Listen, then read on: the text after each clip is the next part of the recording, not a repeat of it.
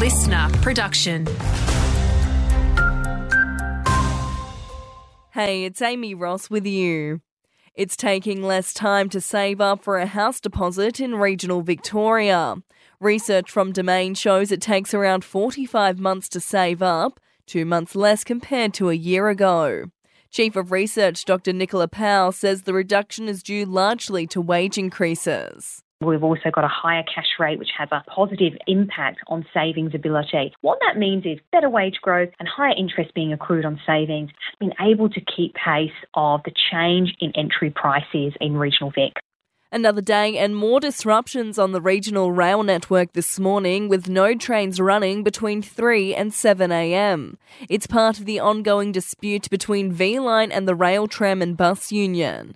V-Line CEO Matt Carrick says to ask someone if you need help. We'd encourage passengers to plan ahead and check our website or app. And if you have special travel needs, please call 1800 800 007 so we can help you plan your journey.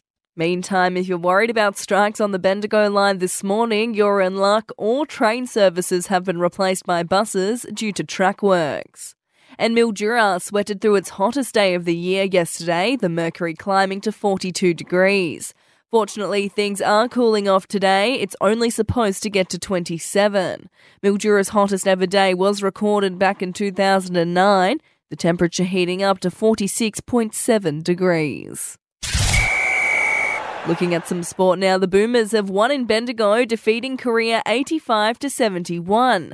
Thousands of fans from Central Victoria flocked to Red Energy Arena to rock the 2025 FIBA Asia Cup qualifying game. And in round 13 in Sunraysia cricket, it's continuing this weekend with ladder leaders Goals sitting pretty on 1 for 283, while the Settlers are all out for 60.